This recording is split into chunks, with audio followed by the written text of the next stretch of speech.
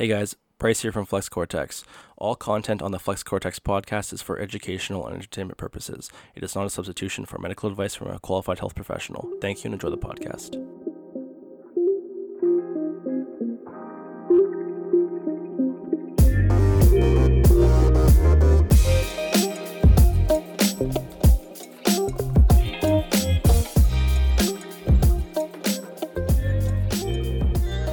Welcome back to Flex Cortex. Today we are joined by Rachel Kay. Rachel is a kinesiologist, personal trainer, and nutrition coach. She's also the owner of K Fit Athletics, which is a personal training company run out of Edmonton, Alberta. Today we're going to be talking about her experience in the industry thus far, as well as discuss how she would address some of the exercise progressions and regressions she would do for a client that's new to the gym versus someone who's a little bit more experienced. Let's dive into it. First of all, we just want to thank you for coming on and making the time. Yeah, of course. Thank you for having me. I'm so excited. Awesome. But I guess to launch off the questions here, let's tell the listeners about yourself. Where'd you go to school? So I started my degree at MacEwan University. I did my first 2 years there. That was in the KIN program, the transfer program. And then I transferred over to the University of Alberta. So I completed my degree, my kinesiology degree last June. So Okay. Yeah, that's what I've been doing the last 4 years or so. I actually didn't know that MacEwan had the kines. Yeah, it's they call Yeah. it the Physical Education Transfer Program, but it used to be called Kines. I'm not really sure why they changed the name, but yeah, it's just like an intro into Kines kind of thing. You can get your first 2 years, but you always have to transfer over. Interesting. Yeah. Yeah, I think MacEwan does a couple of those for like different programs. I didn't know about the kinesiology one either, though. That's cool. Yeah, not many people know about it. I thought, for some reason, I thought you had to go through U of A. Yeah, I Personally, honestly did too. I didn't find out about this until I already started at MacEwan. I actually started in Bachelor of Science. I think that was my first semester I did in Bachelor of Science, and then I transferred into the physical activity degree, I guess, program that they had there. How'd you find it overall?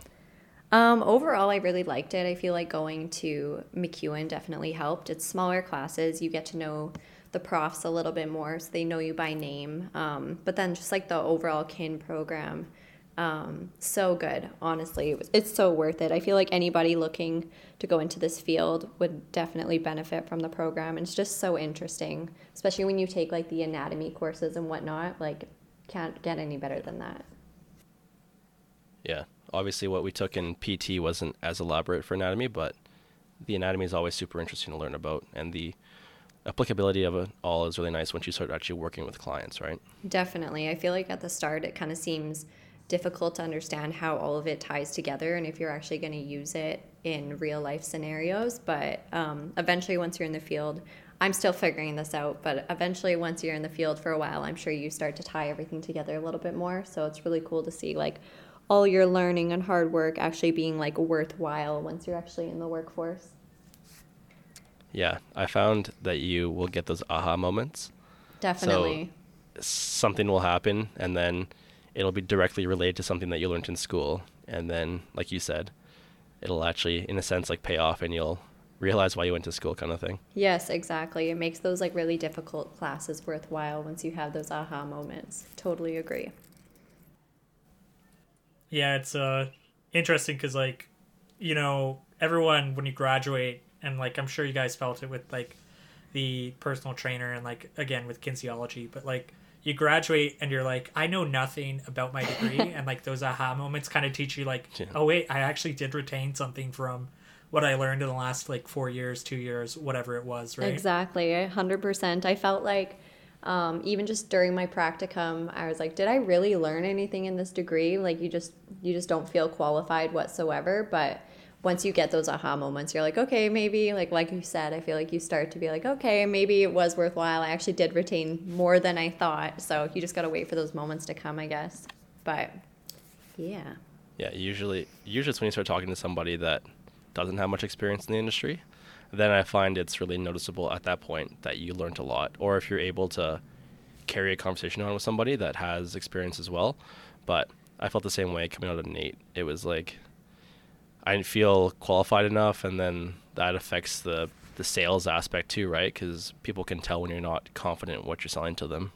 Definitely. I feel like it's a bit of that imposter syndrome, but I feel like it's almost a good thing if you have that feeling once in a while because then you're not overconfident. Has to humble you. Yeah, definitely. For sure. Very true. Because, like, you know, being in nursing, same sort of thing. Like, that humility aspect is what keeps your clients healthy and keeps them alive in the cases of more acute settings. So it's, like, definitely important to, like, even in the fitness industry, just to check your knowledge and be, like, not overly confident in it, but also, you know, sure enough of yourself to be like, I can figure out the right answer for you. Yeah, exactly. No, it's like a 100%. good balance that you should be aiming for, I guess you could say. I think the biggest thing is just knowing when to refer out. I think that's something that I've learned over time, because like I think I've definitely taken on clients that I probably wasn't qualified enough to take on, and I probably didn't service them as good as I could have.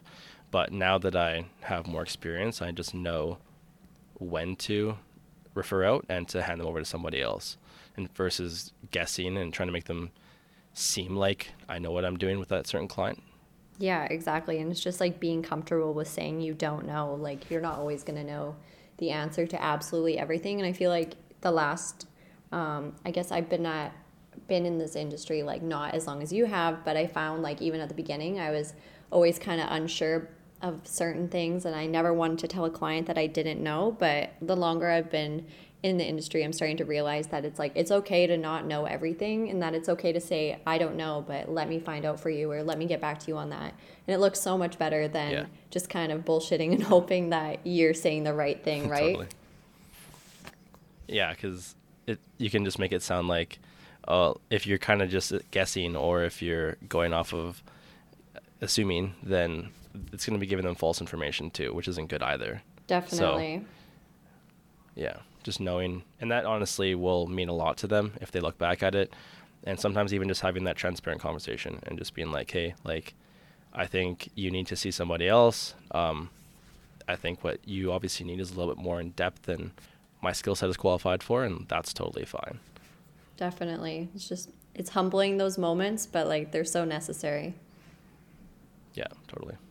And I think for all of our listeners too, like, that's probably one of the biggest tells for if you're talking to a snake oil salesman or a scam artist, basically, versus an expert or someone who's at least professional, is like, I don't know is such a powerful phrase that professionals use all the time, because we don't know everything.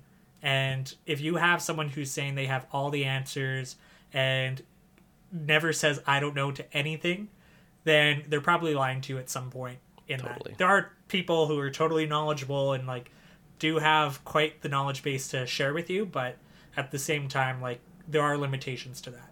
Exactly. Well put. Like you said, it's okay to not know, right? It's better to say no. Yeah, exactly. There's nothing wrong with it. I feel like it takes a while to like figure that out though. Or like be okay with it even. Like not be uncomfortable with saying like, "Oh, I don't know, let me get back to you." I feel like it's kind of tough because I feel like after you get a degree or you've gone to school for X amount of years for what your job is now, like you're supposed to be an expert in this area, but yeah, there's definitely nothing wrong with saying you don't know. I feel like people appreciate that a lot more than you just faking it till you make it. I feel like it just comes down to the ego aspect though, right? People typically don't want to let that go, and they want to feel like they know, when obviously it's better to just say you don't know. And like kind of like you mentioned before, just saying like, I don't know, but I can find out for you, or I don't know, but somebody that I know very well is an expert in this field, or they have more experience than I do. So I think saying that just shows a lot about your character versus trying to just wing it and taking their money and wasting their time. Definitely. And I feel like it's really refreshing when you see people act in that way. They're like totally willing to refer people out, or like, oh, okay, like I'm really good at what I do, but like I have a buddy and he, like, I feel like that's his expertise. So like, why don't you go see him, or let me get you his card? I feel like That's just, I don't know, I feel like it's so refreshing when you see that people are able to do that or willing to do that rather than just like keep all the clients for themselves, even if they know it's not in the best interest of their client, right? Totally. Yeah. And I think like that ties in really well with like, since you have your nutrition certificate, you know, in Alberta and most of Canada, the registered dietitian kind of takes the, you know, the cake for, no pun intended, for, you know, everything boy. nutrition related. So like, At least once tell an us a little episode. bit about, yeah, exactly. Tell us a little bit about like your education around nutrition. Like, what can you and can't you do? Where did you kind of get certified? Yeah, so I took my nutrition certification through Precision Nutrition. If there's anybody listening right now in the industry that's looking to get their nutrition certification, I highly recommend that one. A few of my peers also took this course and they really enjoyed it as much as I did. I think it was a really well put together course. So it's a little bit more money, but I think it's definitely worthwhile. I feel like it took like maybe half a year or so to complete if you're like taking your time and really trying to absorb as much of the knowledge as you possibly can. But with that certification, just like a kin degree, you can work with, I guess you just have to be careful with who you're working with and you have to work within your scope. So you're able to provide nutrition advice and whatnot, but with this certification, you're not able to treat diseases. So if a person has an eating disorder, or any type of disease, that is out of our scope of practice, but we're able to provide general nutrition knowledge to clients. I was just about to ask. There's a leveling system, right? So Yeah, definitely. did you just take level 1, or do you have level 1 and 2? I just took level 1. I found that I got all the knowledge I really needed from level 1. Level 2 is more of a, oh my God, sorry, my phone is going off. Level 2 is more of like an internship, like mentorship kind of program. So I didn't go for that one, but I would definitely love to take another nutrition course in the future. Possibly a course that focuses a little bit more on like nutrition for athletes or whatnot.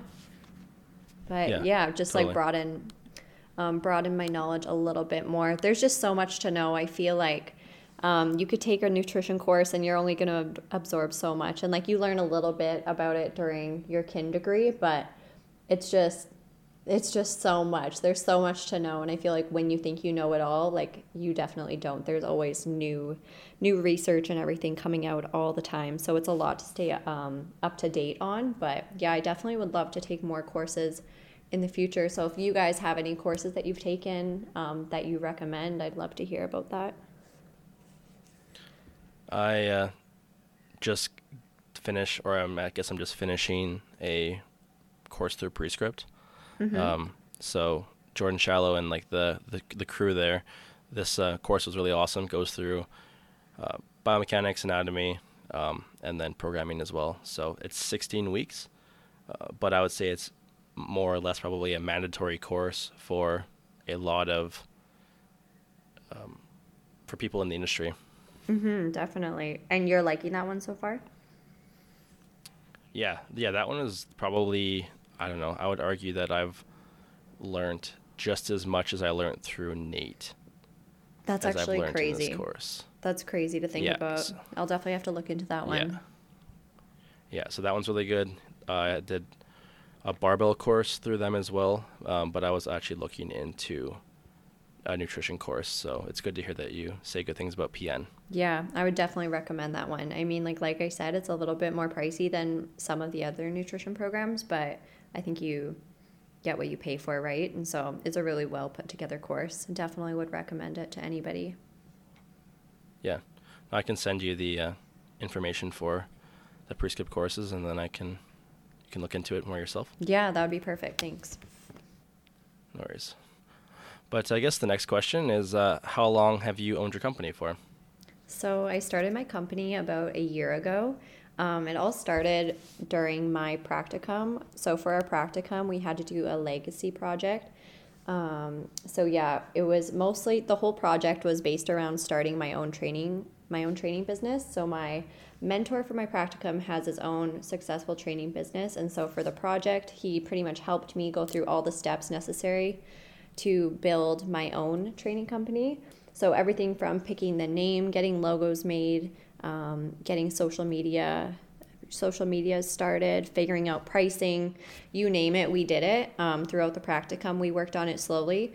And so, yeah, we pretty much went through all of these steps building the business. And then at the end of the practicum, pretty much all that was left to do was just register my business, deal with some of the legal things involved of starting a new company. But other than that, we were good to go. And yeah, I've just kind of been growing the business ever since. And yeah, hopefully it just keeps growing. Awesome. Yeah. I think we did something similar for Nate, where towards the end of our first year, I believe, or maybe it was early second year, where they wanted us to actually make like a business Instagram, and then start with that whole process in regards of guiding the direction of where we want our business to go. So I found that that was helpful because that's when I actually made mine. And cool. It's been trying to be consistent with it since then. But I had like a personal one before that, but this one is just solely business oriented, right? Kind of like for yours as well. Yeah, I feel like it's nice to have the two different accounts, like a personal account and a business account. I feel like it would get like a little bit confusing sometimes meshing the two together, but I think it's really fun to have like the separate business one that's focused around health and fitness, just like yours is. I didn't know that that's how you started your page, that it was through like a project kind of thing. Yeah, I guess it was kind of more or less through a project through, I guess, Nate, but I actually ended up having some issues with one before that. It got like hacked. So I had to, so I had to make a new one, and then I ended up just making one strictly just for fitness, and then I do have a private one as well, but it is nice to have those things separate, so then you're able to keep it professional, right? Because otherwise you're posting a bunch of personal stuff onto your business account that people don't really need to be seen or don't want to be seen. Yeah, exactly. It's nice to have that separation and just consistency throughout the page, I think, too. Yeah, I think privacy is nice, right? Definitely. Yeah. And like the other thing is for like different professions. So like if you I know some kinesiologists actually become, I think you guys can do registered kinesiology or something. Yeah. Right? And with like a college. So, you know, a lot of these colleges will have requirements actually of you needing two separate accounts. Like I know the College of Registered Nurses in Alberta actually will require me not to have anything that relates to nursing in my private account, just because it can reflect on the whole profession if you say something that, you know, Karna might not agree with. So keeping it separate is like just the most efficient way to kind of deal with things from my standpoint. But even for personal trainers who don't necessarily have that requirement from an ethical legal standpoint, it's still just, you know, beneficial to have that separation, so that way, you know, you're saying one thing on your personal training account, and then you're not having anything that offends clients or, you know, causes complications on your personal account coming up, right? Yeah, like I'm not obviously trying to throw shade by any means, but I have seen a lot of accounts that I think share too much, considering it's supposed to be a business account. Definitely. I think we've all seen one or two of those accounts. I think people just need to separate it, right? Yeah, like like you mentioned before, you have to just know when to separate it, and you have to know your audience and like your demographic, and try to, in a sense, like direct your content towards that. And I think posting about like all of your partying isn't really going to help. but that's just me. Agreed. I totally agree. I feel like it's unless you're not really a big Instagram person, like for your personal stuff, then like maybe one account is okay. But yeah, I completely agree. I feel like it's just a better move business wise to have separate accounts. And again, like you guys said, like the privacy, it's just, yeah, it's nice to separate work from like your private life. I think it's really important too. Of course. Yeah. And it can be really difficult in that context of like, you know, it's super not easy, but it's easier to do that separation in the physical space. Even working from home, like having a separate space where you're doing your office work. It's the same thing with digital spaces that I don't think a lot of people have implemented yet, which is just having that kind of professional separation. I don't know. I think it's important anyway, and I think you guys agree for me for the most part. Yeah, definitely. I found the first like few months of starting my business, I was having a tough time separating like my personal life from work life, especially with trying to get the social medias really going. It was definitely taking up a lot of time in my personal life, and I'd find when I'm supposed to be enjoying myself in the evenings, it'll be like 11 p.m. and I'm like on Instagram or like making posts and whatnot. And so I think it's just like knowing that fine line and being able to separate your personal life from work life. And I think, it's just like a learning curve, that's for sure. I've been getting better about it, but I think like at the start, there's a difference between like grinding and trying to, push yourself and grow your business and just like completely destroying your personal life, right? Like I feel like you need to have that separation and be able to know like when it's time to work and when it's personal time and whatnot. Yeah, like when it's time to shut it off, right? Yeah, exactly. I feel like it's a bit of a learning curve, that's for sure. Yeah, I feel like for me, it's been the same thing, like trying to find that balance of how many times a week to post. Obviously, like the constant battle of content to be posting. I feel like that's a constant thing that's not going to go away, and that's fine. But then I found like with the podcast too, in early stages, I mean, it is obviously still early stages, but when we first started, I think we were at the point where we were trying to post too much, right? 100%. And like it was at the point where it was affecting our personal life, like what you said. It was lots of hours on here, right? It was lots of hours, and like the quality was dropping. So we decided to make the step to do one every couple of weeks, because we've both realized that we have other stuff going on and we need to be able to balance it better. So I feel like it takes time to get to that point, but once you've gotten to that point, it's good. You can just maintain that, right? Definitely. I feel like it's really easy to let social media kind of consume you. And I feel like there's a constant pressure sometimes, like, oh, you see these different things like, oh, you need to post this many times a day or this many times a week if you want to grow your page and whatnot. So it's just, like you said, I think there's a fine line, and just being able to separate work life from personal life definitely helps. Otherwise, you're just going to get burnt out and whatnot. And it's always quality over quantity, I think. Yeah. And I think that was the issue for us for the first little bit, is that we were going over for quantity, right? Yeah, 100%. Versus going over quality, whereas now we're thinking more about quality and more about like sustainability and long term. Definitely. And I think that's like a better route to go, in my opinion. Versus trying to do one every week that's super rushed. Yeah, totally. Yeah. I think that actually really segues well too into kind of asking how long you've been into fitness, even just from a personal standpoint, because a lot of us don't start this, trek into the fitness industry, and then develop a love and passion for fitness because it's our job. Usually it's a passion beforehand that you turn into a job. Yeah. So what's kind of been your experience with that? Yeah. So I've always kind of been involved with fitness. I grew up doing competitive gymnastics and competitive dance. So both of them are pretty high demand sports. So you have to be quite physically fit and whatnot. And also nutrition plays a huge role. So I think that's kind of what got me into the industry a little bit. But like I said, it's really high demand for your body to do gymnastics. And so the body's kind of like a ticking time bomb for gymnasts. You only have so many years, right? And so once my body started breaking down, I decided to go do more dance, less gymnastics. And that's when I started strength training. I got a gym membership just because it always interested me. I had no idea what I was doing. I just got a membership at the local gym in my hometown. Yeah, exactly. I'm sure we've all been there. Had no idea what I was doing, but I really enjoyed it. So I got a coach. And so, she started training me a couple times a week, working on my form and whatnot. And that's where it started. And I've been working out consistently. I guess it would have been maybe beginning of high school or so. So close to 6 years or something like that I've been doing it for.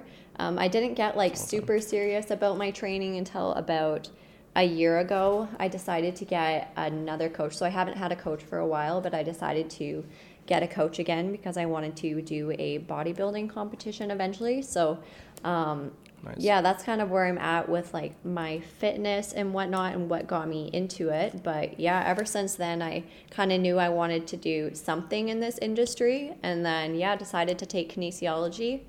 Didn't know if that's what I wanted to do, but I just kind of went for it, hope for the best. This seems to be how I roll. But yeah, There you go, yeah. but yeah, I'm so glad I did. It all seems to be working out so far. But yeah, just I feel like it all Yeah. pretty much started from competitive sports, competitive gymnastics and dance, and yeah, it all just came from that, I guess. How long did you do gymnastics and dance for? Sorry, I might have missed that. Sorry, I didn't say that. So gymnastics, I started when I was 2 years old, and I did it till I was about 15 or 16. And then dance, I started a little bit later. I think I started when I was like 13 or 14, and I did it until I graduated. So a few Okay. years in dance, but definitely more in gymnastics. And then you've shifted your focus now to competing. Yeah, When yeah. when do you want to compete? When's the goal for you for that? So COVID has put a few roadblocks in front of us, but I mean, the stage is always going to be there. I honestly don't really see the point in putting my body through a really difficult prep for shows to possibly be canceled this summer with everything happening in the world right now. So I'm honestly not in a huge rush to get on the stage, and I'm a very competitive person. I I don't like to lose. I know a lot of people don't like to lose, but like I really don't like to lose. So I don't mind taking an extra Yeah. year and continue to build my physique. I want to make sure I'm competitive when I go and that I'm bringing my best package. So we're gonna take another year and keep building. Like I said, I'm not in a rush, and then hopefully next year, if we feel ready and confident, then we'll hit the stage. But yeah, I'm not in any rush. The stage is always going to be there. So Yeah. COVID's been one of those things, unfortunately, but definitely just roll with it, though. What sports did you guys do Yeah. growing up, or what got you guys like into this industry, and just health and fitness wise? you want to go first, Tanner? Or want me to go first? Yeah, sure. Well, honestly, our stories actually, interestingly, really interconnected. And to be honest, what started it off was being teenage boys who, had that desire and excess testosterone to impress Yep. women. Of course. Classic. And Yeah, of course. and what really kicked that off is actually finding some 25-pound dumbbell weights in Bryce's dad's garage. Yep. Yeah. on And on not being able to acreage. lift them. Oh my.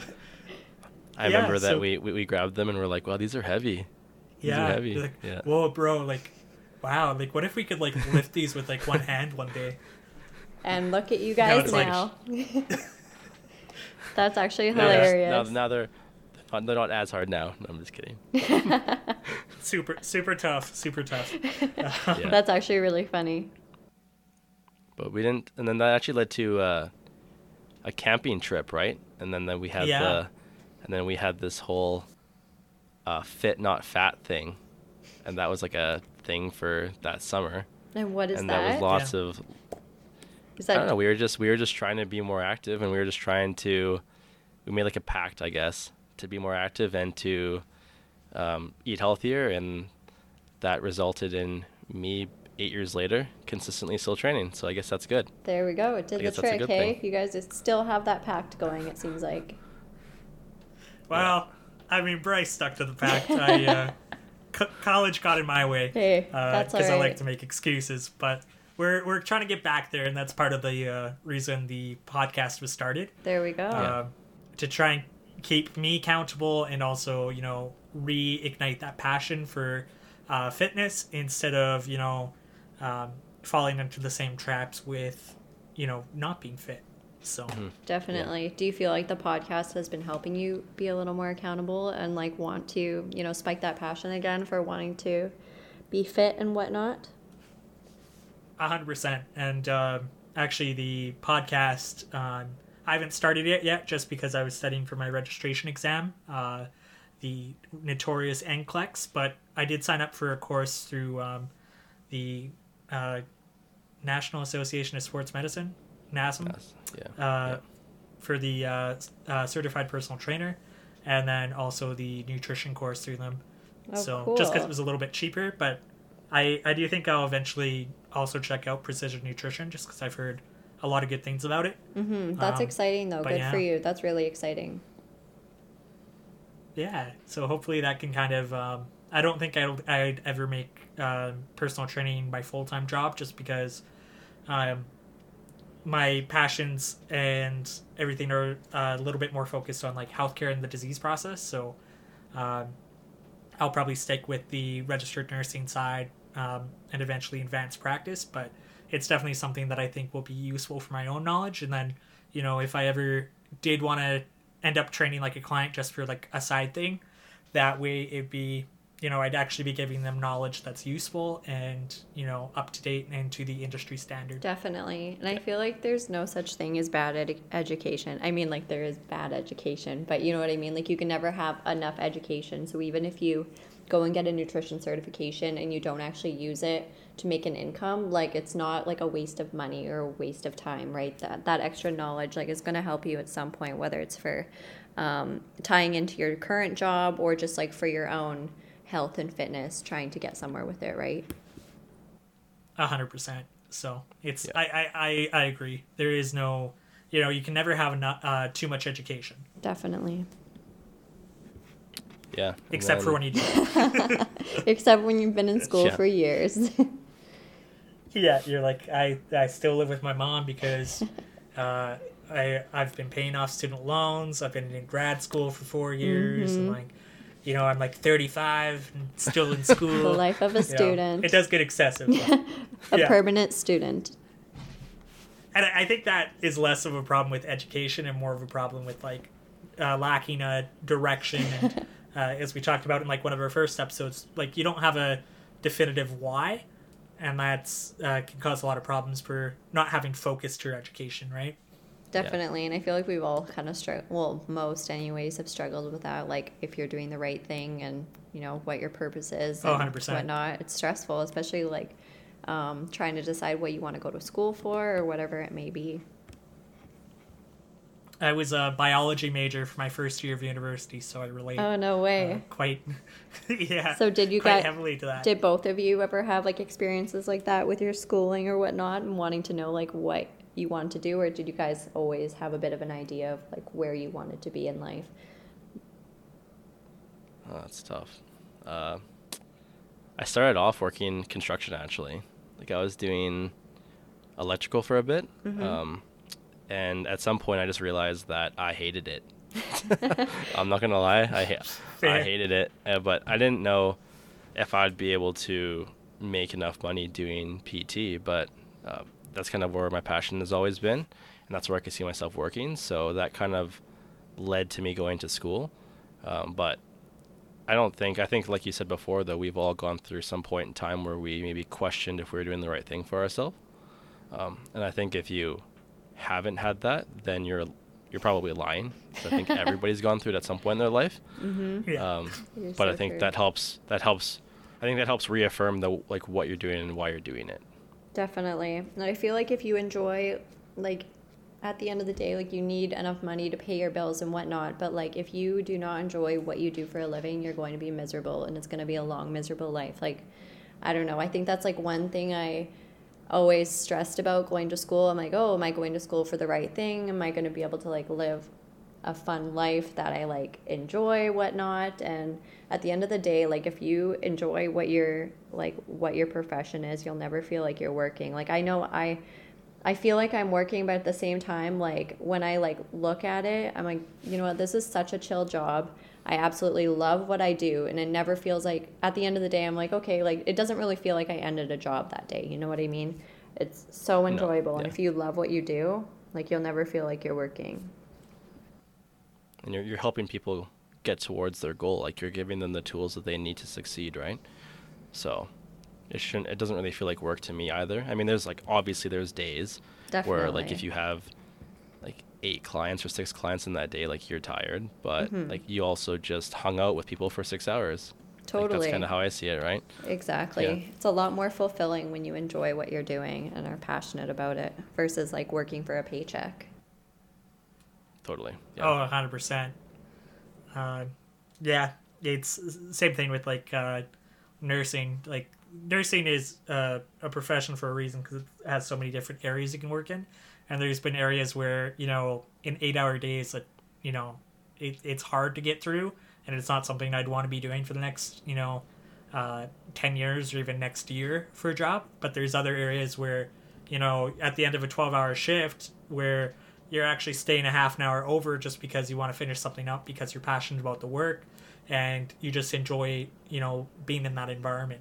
So I've seen both, the best of both worlds, and I think it's also true with like the fitness industry. It's such a broad area that you can outgrow a certain space. Like you might be at one of the big box gyms like Good Life or LA Fitness and kind of outgrow it, and where it's not igniting your passion anymore. But you know what, it might be where you end up again in a higher management position because that's where your passion is as you develop in your career. Yeah. Yeah, exactly. And I feel like it just takes time. Like you have to, no matter what career you choose, like you have to pay your dues, and you might not be at your dream spot in your first year of working or whatnot. You might be, but you might not be, and like that's okay. Like you gotta pay your dues and get that experience, and like over time you'll figure out what you like and what you don't like, and that'll lead you to where you're gonna be. But yeah, I feel like you always gotta go through those moments, definitely. You have to not just want the end goal, but be in love with the process too, right? I think too many people are just so fixated on getting to a certain point where they don't want to have the journey and the experiences along the way, but those are what shape you as a person. Definitely. Yeah. So let's touch upon some more of the practical aspects of kinesiology and the fitness industry and kind of your company. When you first get a client, like what are some of your go-to exercises that you're giving basically across the board, or that you like to that can be kind of like different or quirky too? So when it comes to training my clients, I feel like I typically stick to the basics. Obviously, it depends on like their level and their capacity and their past experiences, if they have any injuries that they're working through or whatnot. But like overall, I feel like when I'm programming it, I always stick to the basic movements, compound movements. I very rarely have clients doing a whole bunch of isolation exercises, especially if I'm doing an in-person training session. A lot of the time we're focusing on the bigger compound movements. That's a bit better bang for your buck, more functional movements and whatnot if it's in-person stuff. Obviously, it depends on what their goals are. If their goal is to work, like say they have an injury and we're working to recover from that injury, we might be doing more isolation movements. It definitely just depends on what their goal is. But yeah, for the most part, I'd say I stick to compound movements. So that would be anything like lunges, deadlifts, squats, bench presses, overhead press. Yeah, so if you're working to build your goal physique, I guess, the body that you can build with just doing solely isolation movements won't come even close to the body that you can build doing compound movements. Like, is that saying that isolation movements are useless? No, not at all. They have their place. They're really useful in certain scenarios, but like when it comes for your biggest bang for your buck, I'd always go towards compound movements. I just feel like you're going to get way more results and they're way more functional. How about you, Bryce? What do you find you tend to gravitate towards for certain exercises for your clients? Yeah, so kind of like what you said, with a new client, it obviously depends on their training age, depends how much experience they have, and usually I will base their program off of the initial assessment. I usually find, just as of lately, that athletes always score pretty high on the assessments, whereas people with not much history or not much prior experience typically need a little bit more regress movements in a sense.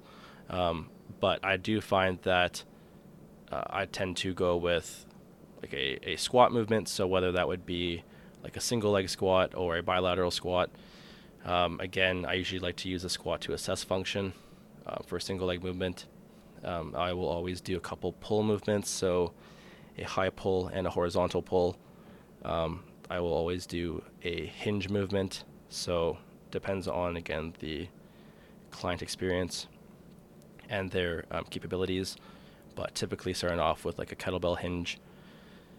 And then I will usually, it depends on the client, but I will wait on overhead movements. And then I will usually scale their pressing from like being more horizontal to being to the point where it's more into like an overhead position of flexion, right? And then I'll usually use arm accessories or arm isolation movements to help complement shoulder stability and working the rotator cuff. Cool. That was a big rant. Well, you and me that was a both. big rant. You and me both. It's always nice to hear like how different trainers program and whatnot, though, because we always tend to gravitate towards like what we're most comfortable with, or like how we program for ourselves. So it's always nice to hear a different take on things and like reasoning behind certain programming. Yeah. I used to be, I mean, I guess Prescript has helped me a lot in that sense. I always loved the big movements, obviously, like the squatting, benching, deadlifting, even like a pull-up or like an overhead press. Like you mentioned before, best bang for your buck when it comes to multi-joint and working different muscles at the same time. But I've learned from the courses lately that you can actually utilize arm movements in regards of challenging the rotator cuff in unstable positions. So I have been trying to utilize arm movements like a bicep movement or like a tricep movement to gradually ease a client into the point of being able to overhead press. Like if they don't have the prerequisite stability to do like a high incline bicep curl or like a single arm overhead extension, then how do we expect to load them in like a dumbbell shoulder press, right? Definitely. And not worry about them dropping it on their head kind of thing. Yeah, just like giving them the building blocks to be able to get to that point. Yeah, and I feel like that's just changed a lot. Again, shout out Prescript with doing their courses. Shameless plug. That's just opened up my vocabulary of exercises, and it's opened up my way of thinking and changed my thought process. So again, that's probably how I've changed, and obviously I'll probably do even more courses that'll change the way that I think, but yeah. Definitely. I feel like it's always cool to like take a course like that and just see how your programming changes even after just taking one course. Like, just opens your mind to a totally different way of programming and looking at things for your clients. It opens up the realm, right? And you realize that like we're just starting in this journey. And like I think my biggest eye-opening moment was when I was at Good Life, and I came out of there thinking I was like this big cock. Like, I guess it wasn't explicit content till then. That's all right. I think I've said one or two things. We're all good. I came out of there thinking like, oh man, like I have Nate, you know, I have my CSEP, and then man, I got humbled really quick. There's this one trainer there, and she was level 4 when I was there, and then I went in at level 2. So they have like a leveling system, and she had her can fit, and then at the time, I was so wrong. I was like, oh, you have your can fit, like you're probably not a very good trainer, right? And then I looked at like all the other certifications she had, and she had like 10 or 15 other certs. And she was like easily the best trainer at that location, or like one of the best trainers at that location. That's crazy. It just made me realize like your title doesn't really mean a lot. Like when it comes down to it, like you could have nothing in regards of your title, but you could have so much experience that can actually equate to that or more. Exactly. But I feel like experience is so important in the industry, and not to say that you like could have a little, like very little experience yet still be a good trainer. It's still possible, obviously, but like I feel like experience is so much more valuable in this industry. Even when you're starting a new job, I feel like that's what they look for. More so is experience rather than education. Because the exposure is what's going to help you grow and change your ways of programming and like your outlook on things, right? Totally. Yeah. And like, but yeah, you can always learn from other people, right? Like, and I think that's the big takeaway is like, you know, a level 4 you can learn a lot from, but even like, you know, if you're going in at a level 2, there might be, like Good Life has level 1s, right? I assume. No, they typically start at level 2. Oh, okay, never mind then. I don't know why, but yeah. Yeah, but like the thing is, you could always learn something from people, you know, perceived below you, or people like your peers. You know, they all might have something valuable that they can teach you and Totally. help improve on your, you know, expertise, right? Yeah, just depends on your skill set, right, and your experience. Oh, 100%. Yeah, no, it was cool. It was like an eye-opening thing for me. It made me quickly realize that just because I had Nate did not mean I knew everything, and that's helped me, I think, more though as a coach and as an athlete too. Like having a coach that you're more open to criticism. So. Totally. I feel like even just like my first full-time job out the gate of like from my degree, it was super humbling just to be surrounded by so many like really intelligent people, and speaking to them all day and picking their brains about different topics and learning how they like to program and whatnot. Like, it's just definitely humbling. Yeah. There's always something to learn from the people around you, especially if you're in the right place surrounded with like the right people. That's one thing I love about getting a massage is I'll always pick my RMT's mind when I'm getting a massage. Mm-hmm. And like, I'm like, why are you working on that? Like, is it to work on my subscap? Or I'm like, why are you working on that? Is it to work on this? Yeah, pick their brain a little bit. She used to find it kind of annoying, I think. But Fair. I could understand that. Yeah, most people like relax during massages, Bryce. But, Not that guy. I just ask all this anatomy stuff, hey? Yeah, I'm like picking your brain. Always working, always on the clock. Yeah. I don't ask her when she's working on my calves. That's a no-go. That's a no-go. Ouch. Yeah. That's hilarious. I mean, guess it's an indicator you're passionate about it, right? So. Yeah. I think that's just come over time, right? But that's it's good. But I also need to know when to chill. Like we talked about earlier today. You need to know how to separate that work and life balance. Definitely. You don't always have to be on the clock. Yeah. How do you typically gauge when a client's ready to progress or when a client's needing to regress? I think like one of the biggest things that I focus on is their form. I'm never one to, push, lift heavier and like sacrifice form. Form is always the most important thing at the end of the day to me. I don't want anybody getting injured, and it's all about reinforcing good movement patterns. So I think form is a big thing if they're able to lift the weight with ease and proper form throughout. I also, just if their strength is getting up, I used RPE quite a lot to gauge how easy or difficult an exercise is.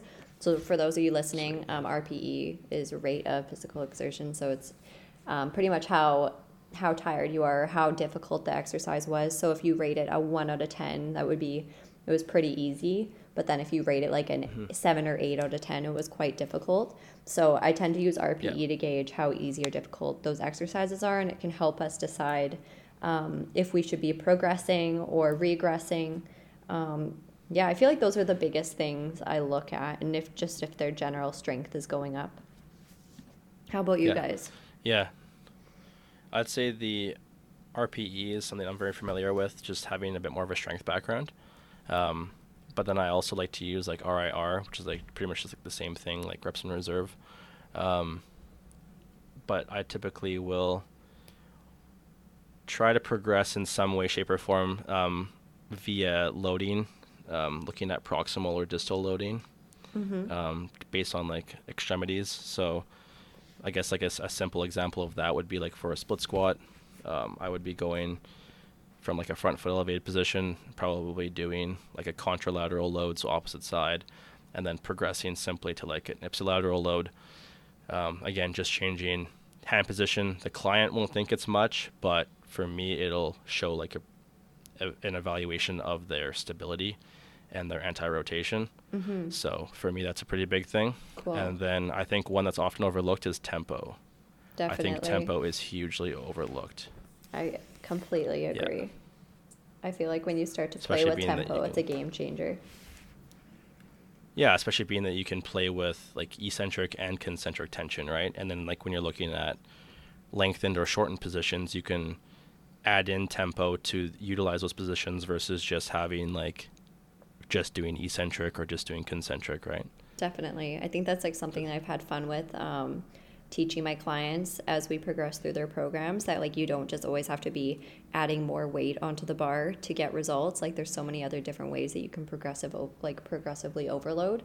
And once they figured that out, like it was a game changer, that's for sure. But yeah, it's definitely like a learning curve. And I feel like not a lot of people really understand progressive overload. But yeah, once you start to play with things like tempo and whatnot, and even just like focusing on the form or like changing the form a little bit, yeah, it's crazy the results you can get just from like manipulating a few of those variables.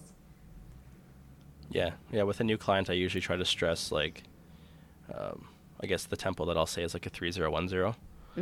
So like 3-second eccentric typically, just to try to reinforce that neuromuscular pattern. And like you mentioned before, that gives them more time to work on technique, right? Because technique is so important for the first, well, I mean, it's always important, but it's especially important for the first like 6 weeks, right? Definitely getting those good movement patterns figured out. Yeah, totally. Yeah. What would be your favorite thing about being in this industry? Yeah. Awkward pause. Awkward Usually silence. Okay. Yeah. You usually always once in this in an episode. Well, now it's I think over it took us with. 15 minutes, so that's pretty good. That's pretty good. That's true. That is pretty good.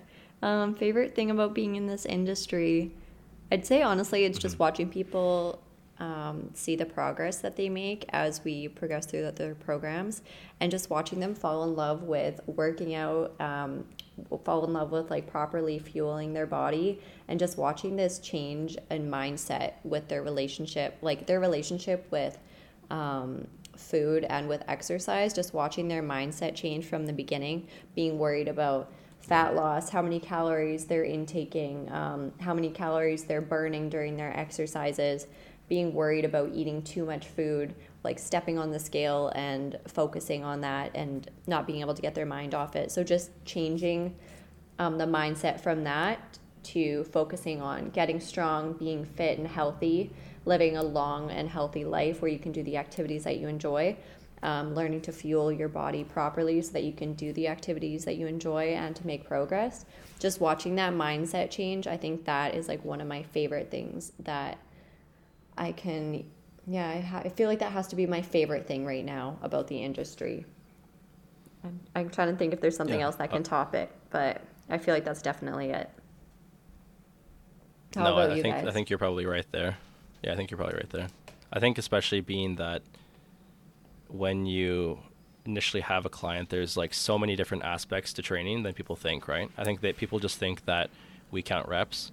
And like maybe we do count reps, but we're also taking into account like how'd you sleep, how's your nutrition, how's your stress outside of this, like how is your life at home, like your kids, your family and everything, like, and how it all plays into effect.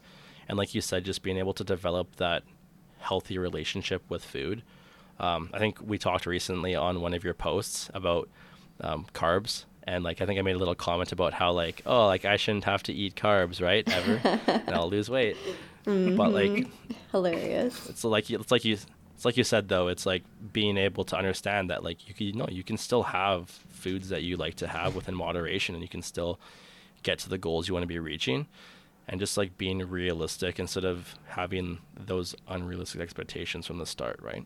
Definitely. And I feel like in this fitness space, it's honestly kind of sad if you go on social media right now looking at fitness stuff, because most of the stuff that people are preaching, the messages that they're preaching is all about like beast mode. You have to cut out all of your carbs, like pretty much starve yourself, Totally. eat salads. You should be working out to the point where you're feeling sick, like all these ridiculous messages, thinking that it's going to help people improve their health and fitness or get their dream physique. I honestly just think all of that stuff is completely ridiculous and unnecessary. And I appreciate that your page preaches something similar to what my page does, all about like moderation and honestly just like living a healthy life and developing a good relationship with food and with physical activity. I just feel like there's so much crap on social media right now. that it makes the fitness space actually seem terrible. But there's actually some really good content out there. You just have to find the right people to follow, I guess. Yeah, it can be very polluted, right?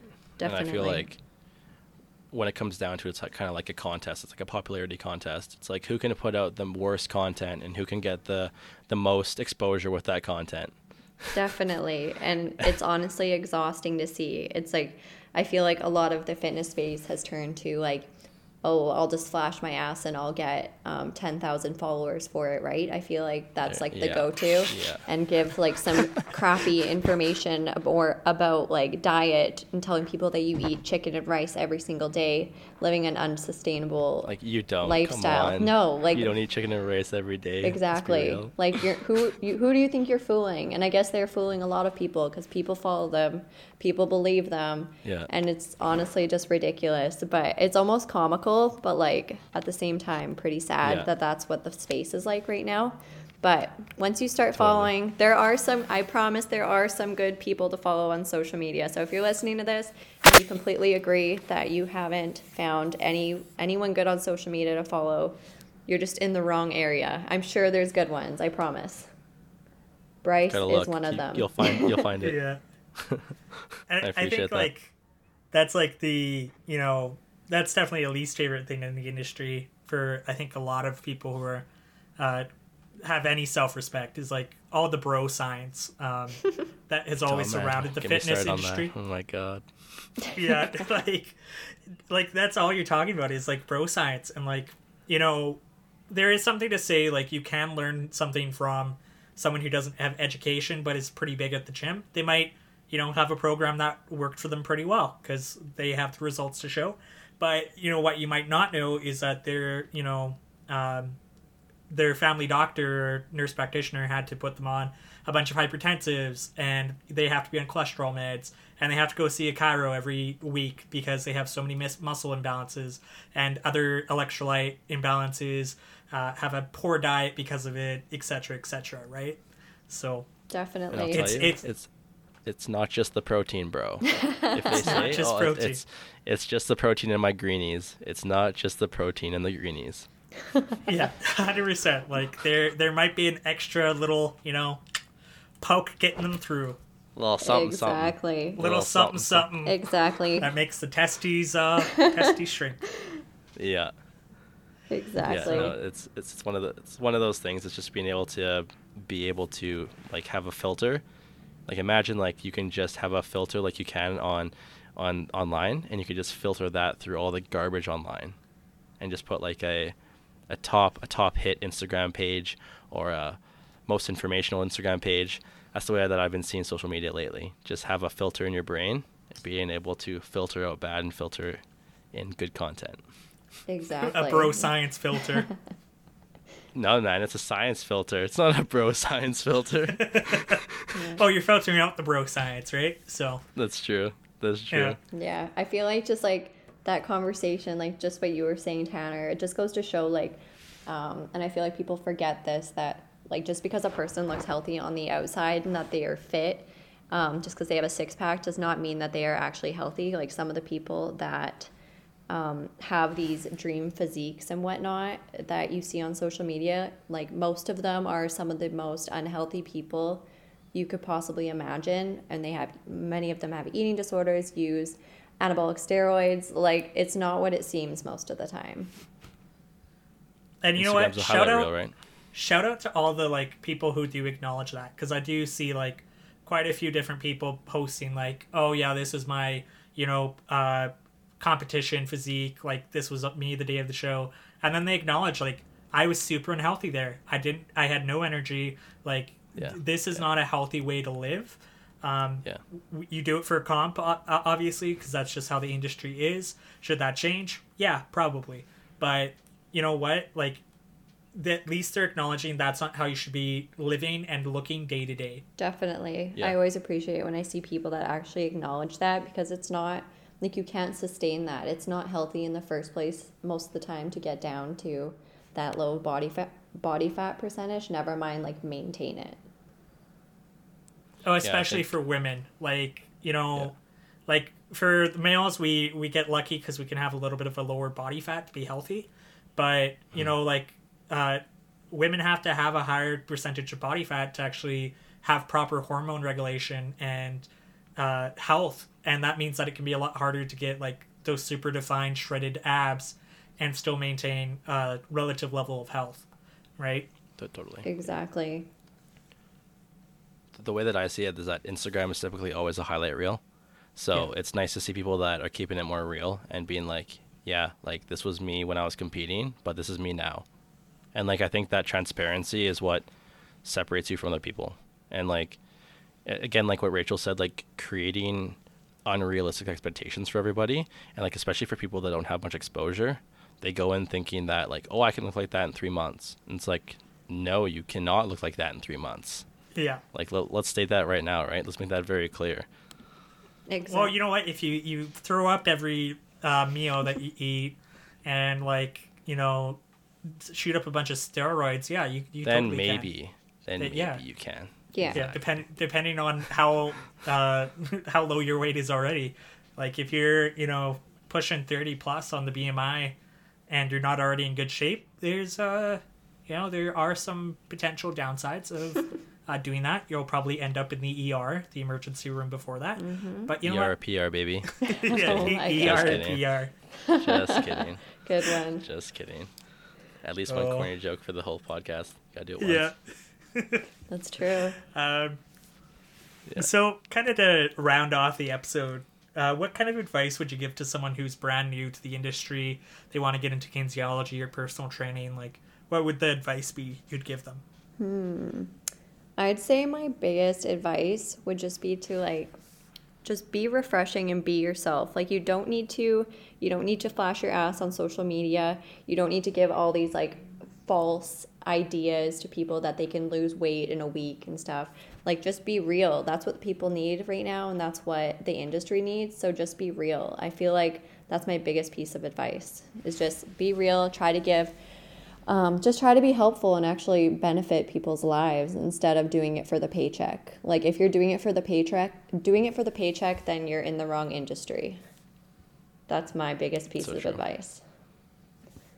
Yeah. 100%. That might sound harsh, but that's my biggest piece of advice. Is that you I think we have to talked have the about right that. intentions. Before. Yeah. I can't remember which episode that was, Tanner, but we talked about that, I think. I was like, if you're in this for money, switch careers. Yeah. Joke's on you. Like, Yeah. the fitness industry is not one that it can pay very, very well if you're on the top of it. But yeah, like you're not making exactly, you know, you're not going to be making $1 million right off the bat, you know, Yeah. just from Yeah. doing it. And like it is a grind, and you need a lot of passion to exceed in in Definitely. It's like the food chain, right? You gotta be Yeah. up there, man. Exactly. The industry needs more Yeah. good people in it. So like if you are passionate about this industry, then like you should go for it, but like do it for the right reasons and try to help people. It's not for the paycheck at the end of the day. And like if you're going for the paycheck at the end of the day, if that's the reason you're in that industry, then you should probably find a different industry to hop into. Rachel K, keeping it real, as per usual. That was Mic harsh. drop. Sometimes I say things that I don't mean for them to come out harsh, but it just happens. So, you know, it's all right. You know what? It's all right. It's a reality check for some people. That's true. Some They have people to be need to said, hear though. it. They gotta Like- hear it, and like, Like if the they're butthurt reality about it, check then- that, you know, chocolate milk is a superior form of milk. bro, we should. What's your thoughts okay, we'll on end with a chocolate milk, story. Bryce? We'll end it on a chocolate milk story. Okay. So, when I was let's say 160 pounds, and I was trying to bulk up for the first time, if I had 1,000 calories, or let's say like 1,500 calories left, yep, you guys know where this is going. I would Yeah. pull out that 4 liter of chocolate milk and No. just straight down the hatch, down the hatch. Yeah. That's savage. Yeah, I mean, I'd usually measure it out and maybe do like a 1,000 mils or maybe like 1,500 mils, but it would be probably about 1,000 or 1,500 calories of chocolate milk. Oh, so much sugar. That is nasty. All that. Ooh, you're And, really taking that dirty bulk serious, hey? And here I am, 220, and here I am, 220. Yeah. You know what? If it fits her macros, right? It's true. And dirty It fit- bulk. It Dirty fit my bulk, mouth, that's for anything sure. fits. Yeah. It fit in my mouth, that's for sure. Oh my god. I Yeah. feel like after a while, like if anybody has gone through a bulk, like you'll understand, like near the end you just hate food and you'll look for whatever quick calories you can get, and if that's like some juice or chocolate milk, like you'll take it. The chocolate milk thing works. It's true. I tell you, it does work. Chocolate milk. It's pretty high in protein and high in carbs. There you go. You know, I've really loved my my bulk for the last like 6 years. It's been going really well. Continuous bulk. Yeah, continuous Yeah, bulk. A nonstop. perma bulk? no A change. perma bulk? A perma bulk? Yeah, I love that perma bulk. Yeah. That's hilarious. Man, that was a But good to chocolate wrap milk this up, story. Yeah, it was it was good. Was it worth it to wait for the whole hour? Definitely. Maybe not. get to that end of the hour. You always need the soundbite at the end of the hour. I was just slamming that chocolate milk that you guys have no idea. Man, you should put in a clip of it. I wish there was like a video right now so you could just like put a clip of you like chugging the chocolate milk. I actually you have should chocolate do- milk here. There you I have go. chocolate milk here at home. You know what? There do you like go. a Good do little like a shameless. gray, black and gray like video, and just put like reenactment There you go. and I'm yeah, I'm just gonna chug it. Okay. I'll say, listen to this week's episode to find out why I'm drinking chocolate milk. Brilliant. There you go. And now you guys know why. And now you know why. 'Cause you stayed till the end. That's- Thank you guys. We love you. That's some good We love you. clickbait. We love you so much. Maybe I'll be shirtless, or maybe I'll flash my ass. We'll see. There you go. We'll see. Whatever I gets feel done. like Flash I feel like your that ass. always does the trick. So might want to give her a shot. Do it for the gram. It's true. Do it for the Do it gram. for the gram. It's the only way you can make it in the fitness industry. That's I think that's what I got from Rachel earlier. That's what I hear, anyways. I don't know. Maybe Bryce will prove us wrong. But thank you for coming on. We really appreciate the time, and it was great to talk with you and get your opinion on lots of these things, and just get to know you better too. And we've talked on Instagram quite a bit, but it was nice to actually have you in and talk more in depth about your career and your interests and stuff. Yeah, definitely. Thank you guys for having me. It was a little nerve-wracking, but we made it through. It was a lot of We fun. did. There you Thank go. you for actually talking to us for a full hour and actually over almost an hour and a half with our pre-call I conversation. know, but, it went by quick. yeah, It did, that's it did. that's a lot of Bryce and Tanner to deal with. So we It appreciate is, you. but I'm Probably. not complaining. Right. But yeah, where can people stay up to date with you and what you post and what you preach? Yeah, so my main social media that I use is Instagram. So my social media or my Instagram handle is _RachelKFit_. So it's spelled RACHELKAY fit. But yeah, that's my Instagram. I post on there pretty often. The last week I haven't been like the most present on there, just kind of busy with life. But yeah, I feel like that's like my main way to keep up to date with what's going on. Awesome. Toss her a follow if you're not already. Shameless plug. Yeah. There you go. But yeah, thanks for listening, guys, and we hope you enjoy this episode. Thanks, guys.